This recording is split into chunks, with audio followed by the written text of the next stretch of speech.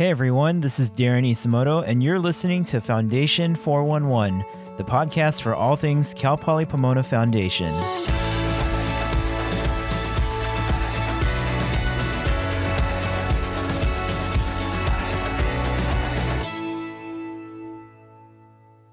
In this episode, we'll be recapping part 2 of the Foundation Town Hall meeting that took place on Tuesday, August 17th. And in case you missed it, you'll want to check out the part 1 episode released just before this one. So in this episode, we'll be recapping the Foundation Pride Slide segment as well as the Q&A portion. So first up, our Foundation Pride Slide with Director of Foundation Housing Services, Dave Laksamana. So it's my pleasure to share with you the Foundation Pride Slide. For a little bit of context, the university held a virtual retreat for management staff last week. One of the items that each area presented was a pride slide. The purpose of the slide is to recognize the great achievements and efforts made by each department and unit during the pandemic. Special note for grants and contracts, you were not excluded. Academic affairs also presented, and we didn't want to duplicate efforts. So without further ado, here are some of the foundation highlights and accomplishments from this past year. Looking at the slide, picture number 1, the virtual town hall meetings. The foundation created an open space for employees during the pandemic by offering quarterly virtual town hall meetings. Each meeting ended with a Q&A session, allowing individuals to ask questions or raise concerns. The town hall also served as a means of communication to foundation employees by focusing on recent events, news, and department highlights. Picture number 2, at the Kaiser Permanente Vaccination Hub, Foundation Dining Services served healthcare workers about 32,000 meals throughout the hub residency. The dining staff worked diligently to ensure that our healthcare heroes were cared for and fed. Moving on to the essential market, as a service to the community, during the pandemic, Centerpoint Dining Commons began selling food staples, toiletries, cleaning supplies, and more. The essential market was open to the public and included discounted items for CPP faculty and staff. Picture 4, Foundation and Centerpoint partnered with the Poly Pantry and Basic Needs Initiative with the Division of Student Affairs to provide Thanksgiving dinner packages to Cal Poly Pomona students, faculty, and staff experiencing food insecurity. This collaboration provided the opportunity to gift a complete dinner package to a colleague or donate to a student employee in need. In addition, the foundation donated 2 meal passes to the Poly Pantry for every purchase of a full turkey dinner. This program allowed the Cal Poly Pomona Foundation to donate over 130 turkey dinners to a Bronco in need. The Bronco Bookstore, slide 5. The Bronco Bookstore expanded its e-commerce options for students by offering enhanced product selection on the website and expanding and improving processing capabilities in the store. This allowed them to process 3,000 more orders for fall 2020 compared to fall 2019. The Student Laptop Program. In partnership with the university and Dell, the Bronco Bookstore established a student laptop program, helping students acquire needed technology. The program offered complete Dell laptop packages at a low negotiated price, which included extended warranties and flexible payment options for students, allowing them to spread out the cost and keep payments affordable. The Instant Access Program. The bookstore increased its Instant Access Program participation from 70 courses to 675 in fall 2020 and 836 in spring 2021. This impacted over 18,000 students and provided 48,000 ebooks while saving about $900,000 compared to print or regularly priced digital options. This led to our success being profiled by NACS and Verba on their Coffee Chat podcast. The Faculty Staff Affordable Housing Program. Foundation Real Estate sold 5 faculty staff homes in our affordable housing program, providing significantly reduced pricing for our campus community. In addition, the Foundation Real Estate Department began working with the village to offer some of the available spaces to faculty and staff. This partnership has been a valuable resource to faculty and staff during this time. The rental rates are attractive, which with utilities included, and individuals are allowed to move in with no credit check or security deposit required, which is not typical in most areas. And currently the village is housing 13 faculty and staff. Picture 9, the Tesla program at Innovation Village leased 275 spaces in the vacant lot adjacent to Innovation Brewworks. The space was used to house vehicles from the Tesla facility near campus from January to June of 2021. Picture 10, Campus South. Several music videos, Movies and television shows were filmed throughout the pandemic at Campus South, which provided additional revenue to the university during the pandemic. You can see Justin Bieber, Ben Affleck, Shamar Moore there, and also not pictured, Kristen Bell's new show, Queen Pins, was filmed at both Campus South and Innovation Brewworks. Slide 11, the Village. So though the Village was minimally staffed in person for the majority of last year, the staff delivered exceptional customer service to the residents. The resident advisors engaged and supported the community through virtual programs and events such as Jackbox Party, Among Us, Hogwarts Escape Room, resume workshops, and cooking with your RAs. The Village and the Brick collaborated to offer residents an exercise equipment checkout program and hosted small outdoor activities such as Pilates, and yoga, beginner skateboarding, pictured there, and intro to fly fishing. Last slide, in June of 2020, the foundation launched the Foundation 411 podcast to bring employees closer together while working remotely. The podcast reports on news regarding all things foundation, from important announcements to lighthearted stories, employee profiles, and commentary.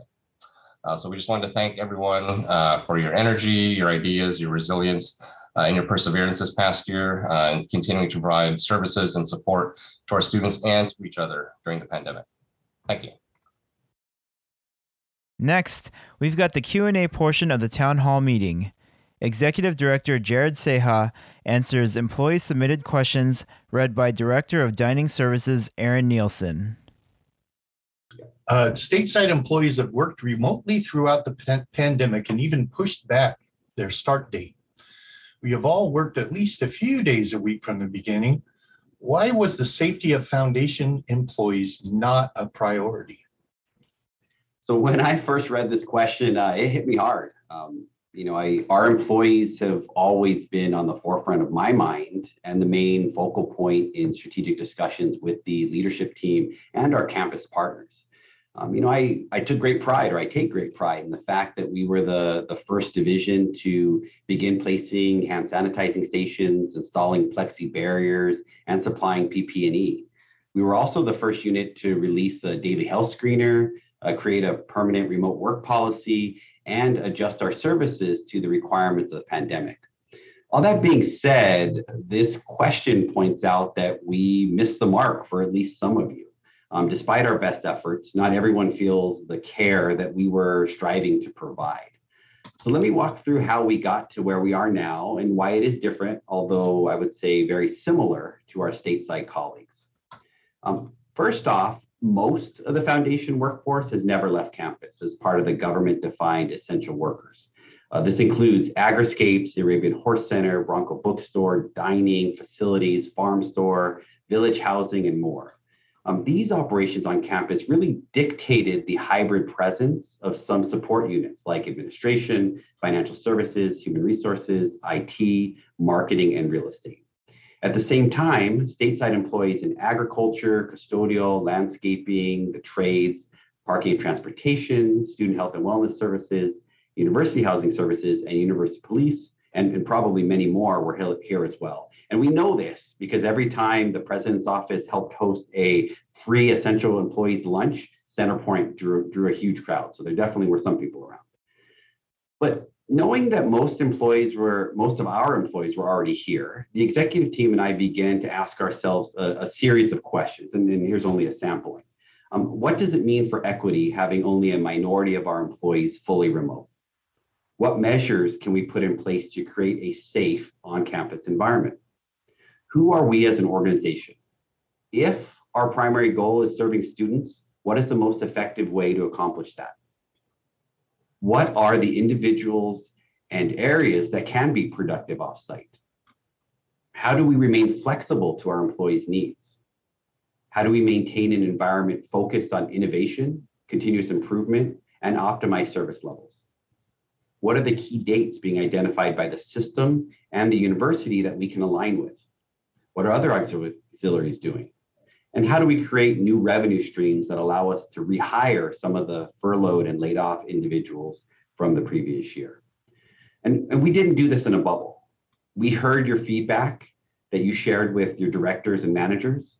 We looked at the foundation feedback submitted through the Safe Return survey. So if any of you went on that Safe Return website, clicked the survey and filled things out, as long as you hit foundation, that was an identifier and allowed me to get aggregate data. I didn't know who said what, but I could see aggregate data from a foundation point of view. We considered all questions submitted for these meetings. So the quarterly town hall meetings, as hopefully you see by the difficulty of the question posed today, all questions were brought in to be heard and considered. We gave time to all messages of concern that were shared by employees. And we worked hard to collaborate with our campus partners. So this brought the team to some conclusions. And really, where practical, we needed to be back for equity, business continuity, and to best serve our students and campus community. But we must do so by preparing a safe workspace while acknowledging places we missed and taking quick action to improve. So we did have some misses. As much as we prepared, there were spaces that we missed, or one or two spaces that we were able to quickly rectify. We knew we needed an active long-term telecommuting program. We must act with compassion for those in unique situations. We need to foster an environment where new and rehired employees felt welcomed, included, and informed. And we absolutely needed to be amenable and flexible to respond to this new normal. These conclusions, powered by your input, led us to where we are today. We are largely back, but we do have an active telecommuting program in place. We're ready to serve our stakeholders in a safe manner and as prepared as we can be. And we are remaining flexible to the ever-changing environment. So I care about you, the leadership team cares about you, and I expect you to care about each other, or really at least want you to care about each other. I want you to be happy, healthy, productive, and fulfilled. And I want those same things for those that we serve. We may do things differently than the campus at times, but the goal is to do things better where we can. One last note on the topic, the university delegated some authority over the return to each of the VPs. Some divisions have returned almost completely, while others are still significantly hybrid. The approach is different because the impact on students is different. Everyone is trying to balance practical safety with the service mission of the university. So hopefully I applaud the courage to ask a question like this, but hopefully I covered the answer maybe more thoroughly than you were looking for. But thanks for asking. Thank you, Jared. So whose job is it to enforce masking indoors? So the simple answer is it's everyone's job. Our operations exist under the premise that we will do our best to facilitate an optimal environment for those we serve. Safety is a huge part of that. Thus, we all need to provide reminders to our colleagues, customers, and students if they forget to wear their mask indoors. It can be a simple, don't forget to wear your mask, or kind of my favorite method, if I walk by and see someone forgot, I'll kind of tug on my mask to remind them that they need to put on theirs. Anything you can do to make sure that we're reminding each other, helping each other out. It may even involve walking someone to a PPE cabinet to grab them a mask. And this will solve almost all issues in terms of forgetting to mask indoors. But the challenge comes when someone refuses. And while everyone needs to provide those reminders I just mentioned, any escalations need to be directed to a member of the management team. Staff members, particularly our student associates, should not be the ones handling someone that might become problematic or challenging. That really needs to follow the managers, and then they can follow the appropriate steps to make sure we're complying with the law and the guidelines. Thank you for that. How do we upload our vaccination record? Nora, will you please take this one? Nora had to step off for just a moment, so I will take that question. So what you're going to do is you would go into the Cal Poly site onto the health portal, and you will take a snapshot of your vaccination card. We did find out that the barcode does not work. They actually need an actual copy of the card, and you would do the dual authentication and upload your card through there. You are going to receive a notification that it's in process while they verify and confirm your card. And once it's confirmed, you can go back in there and it will tell you that the card has been confirmed. Thank you, Shara. Thank you, Shira. And what if I don't want to do that? If I want to be tested weekly, can I simply not upload my vaccination record? Well, we would hope everyone would want to upload their vaccination records to show that they've been vaccinated. But if that's your personal choice, then you would have to be tested weekly and you would have to complete the health screener indicating that you are not vaccinated. However, there will be a point in time where you will not be allowed on campus if you have not uploaded your vaccination card. Yeah, and that really comes September 30th. So at that point, it's not an option. You need to either have your it uploaded, your vaccination record uploaded, or you need to have one of the exemptions on file. Really, there's a cost to testing. There's a cost to testing here on campus, and our infrastructure. It's not of a size that could effectively test every single person, and so it really counts on people uploading and siphoning that down. So if you want to get tested weekly, I really encourage you to go to your nearest Kaiser or other community location. I tested at Kaiser a few months ago and it was easy, it was free, and it was fairly quick. Just one side note, if you haven't done it yet, the cotton swab does go pretty deep up your nose. It doesn't hurt, but it's a little uncomfortable. So just be ready for that. But so what are the available exemptions and how do I request an exemption to the vaccination? There are two exemptions. There is the medical exemption. And if you want to request that, you would contact Human Resources and we would give you information on how to receive that exemption. There are forms that your treating physician will complete. I will tell you, I have heard that the treating physicians are not readily completing those forms just because. So you really do need to have a true bona fide health reason not to get vaccinated. The other exemption is your religious and strong personal belief. There is a form on the site where you can complete that. That will come into HR. We'll review that, and there are no follow-up questions or anything because that's your own religion or your strong personal belief. But do remember, you will have to commit to that weekly testing. And then September 30th is your deadline. Thank you, Shira. I know, real quick, Aaron, sorry, I know we're running short on time. I did see a question just related to what we're talking about. And if you're having trouble uploading, there is a help email or help button on that page, but you can definitely reach out to HR and we can help you out and help guide you towards the proper place to upload. I have heard a few people had struggled the first time around and then went back in later and it worked fine. So give it another go. Thank you, Jared.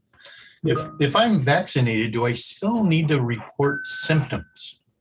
Yes, you do. And the reason for that is even though you're vaccinated does not mean that you cannot catch coronavirus nor pass it on to other individuals. And it's also important that you understand that if you all do have symptoms, that you don't come on campus and have a possible exposure to other individuals. Thank you. We're at 10 o'clock, although we're getting towards the end of the questions. I apologize for going over. I will say I did get a direct message question, and that's related to the vaccinations and whether if someone is being tested, is it on the clock? And the answer is yes. If someone needs to be tested, which is basically if you haven't uploaded your vaccination card, then it does happen on the clock. So it needs to be scheduled in collaboration with the supervisor, whoever does scheduling for that particular site. Good question. Did locations get a deep cleaning prior to repopulation? I believe that's a question for Randy. Morning. So between the university and foundation facilities, the majority of the areas received a deep cleaning within the last month. So in the beginning of the repopulation, there were a couple areas that were not tidy. So we worked with individuals to address those issues, and our facilities was able to address those concerns. However, we were able to alleviate those concerns and definitely reach out to us if there's any additional concerns that you guys are seeing out there. Several of our buildings have also received received filter upgrades to provide better air filtration in the buildings. And we are working with our HVAC contractor to continue changing our filters in the remaining buildings. So again, if there's any concerns that you guys note, please reach out to facilities and we can address those issues. Thank you. Thank you, Randy. Have we considered offering a voluntary 980 schedule? We absolutely have. My initial plan was to work with the management team to roll out a 980 request process by now. Unfortunately, though, after doing some research, it appears that we need to put it out to an employee vote prior to offering even a voluntary program. The HR team is working on it now and should have some additional details this semester. But I do want to emphasize that the program would not be across the board. It's not like the summer where everyone was required to be on a 410. An employee would need to request a 980 schedule that a manager evaluates based on operational needs. It doesn't mean that offices would close every other Friday to meet that 980 schedule. That's not an option for us as a student-focused organization. All that being said, I'm hopeful that you'll see it as a benefit when this rolls out. I definitely see it as a step towards better work-life balance, really without sacrificing operational effectiveness. Great, thank you. Were last year's financial results as bad as we thought they were going to be with the pandemic? Joanne, that one's in your lane. Okay. As you all know, in December last year, we did an organization-wide forecast, and we came up with a deficit of 10 million that we expected to have by the end of the fiscal year, which is June 30.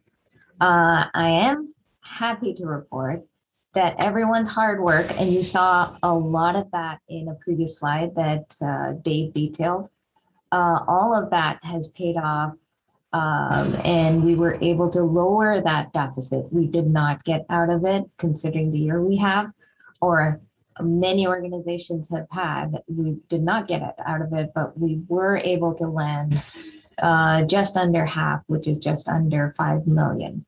All of our enterprise units outperformed their individual forecasts.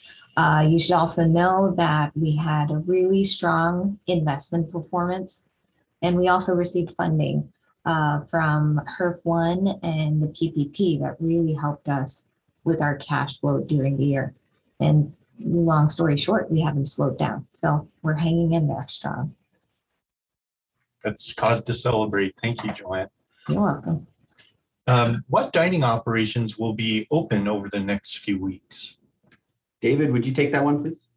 Yeah, starting August 19th, besides Hibachi Sun, we have IBW, Panda Express, we have Pony Express at Campus Marketplace, Pony Express at College of Business, Qdoba, Subway, Starbucks, Vista Market, Lollicup, Centerpoint, and a new development concept, Fit Bites at the Den. We would like to expand or adjust our hours depending on what locations. So please look at our dining hours for updated information. Thank you. Thank you, David. Will there be a hot dog caper this fall? Ariel, our hot dog caper guru, please take this one. So unfortunately, due to COVID and the surging Delta variant, hot dog caper is not feasible this year. Events of its size currently require a lot of regulations, and they're just not aligned with the safe campus environment that we are all committed to supporting. But we'll be sure to notify everyone of any updated information as we go on. So, thank you, Ariel. Thank you all for spending your Tuesday morning with me and with us. I appreciate each one of you and your efforts getting us ready for the semester. Don't forget, classes start on Thursday. Traffic might be a little worse than we've seen in the last year and a half, so please prepare accordingly. But otherwise, have a great day, have a fantastic fall, and I look forward to seeing you all soon. And that concludes our recap of the town hall meeting. Remember, if you have news or stories for the podcast, feel free to reach out to me. Until then, happy fall semester, everyone. Take care and be safe. Foundation 411 is produced by the Cal Poly Pomona Foundation Marketing Department. If you have any questions or comments, please contact me, Darren Isamoto. For more information on Cal Poly Pomona Foundation, please visit foundation.cpp.edu.